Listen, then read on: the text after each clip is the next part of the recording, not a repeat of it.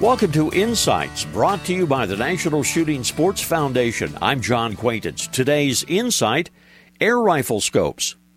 Some years ago, I purchased a quality air rifle. It came with an excellent adjustable peep sight, but after several months, I decided it just really needed a good quality scope.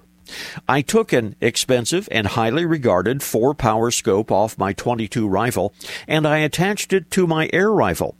Now, I told myself I could tap into the inherent accuracy of the air gun. Well, after about 200 shots, the scope broke. It broke.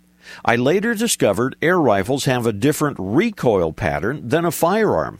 And while the kick seems minimal on an air rifle, centerfire rifle scopes are simply not designed to withstand the vibration.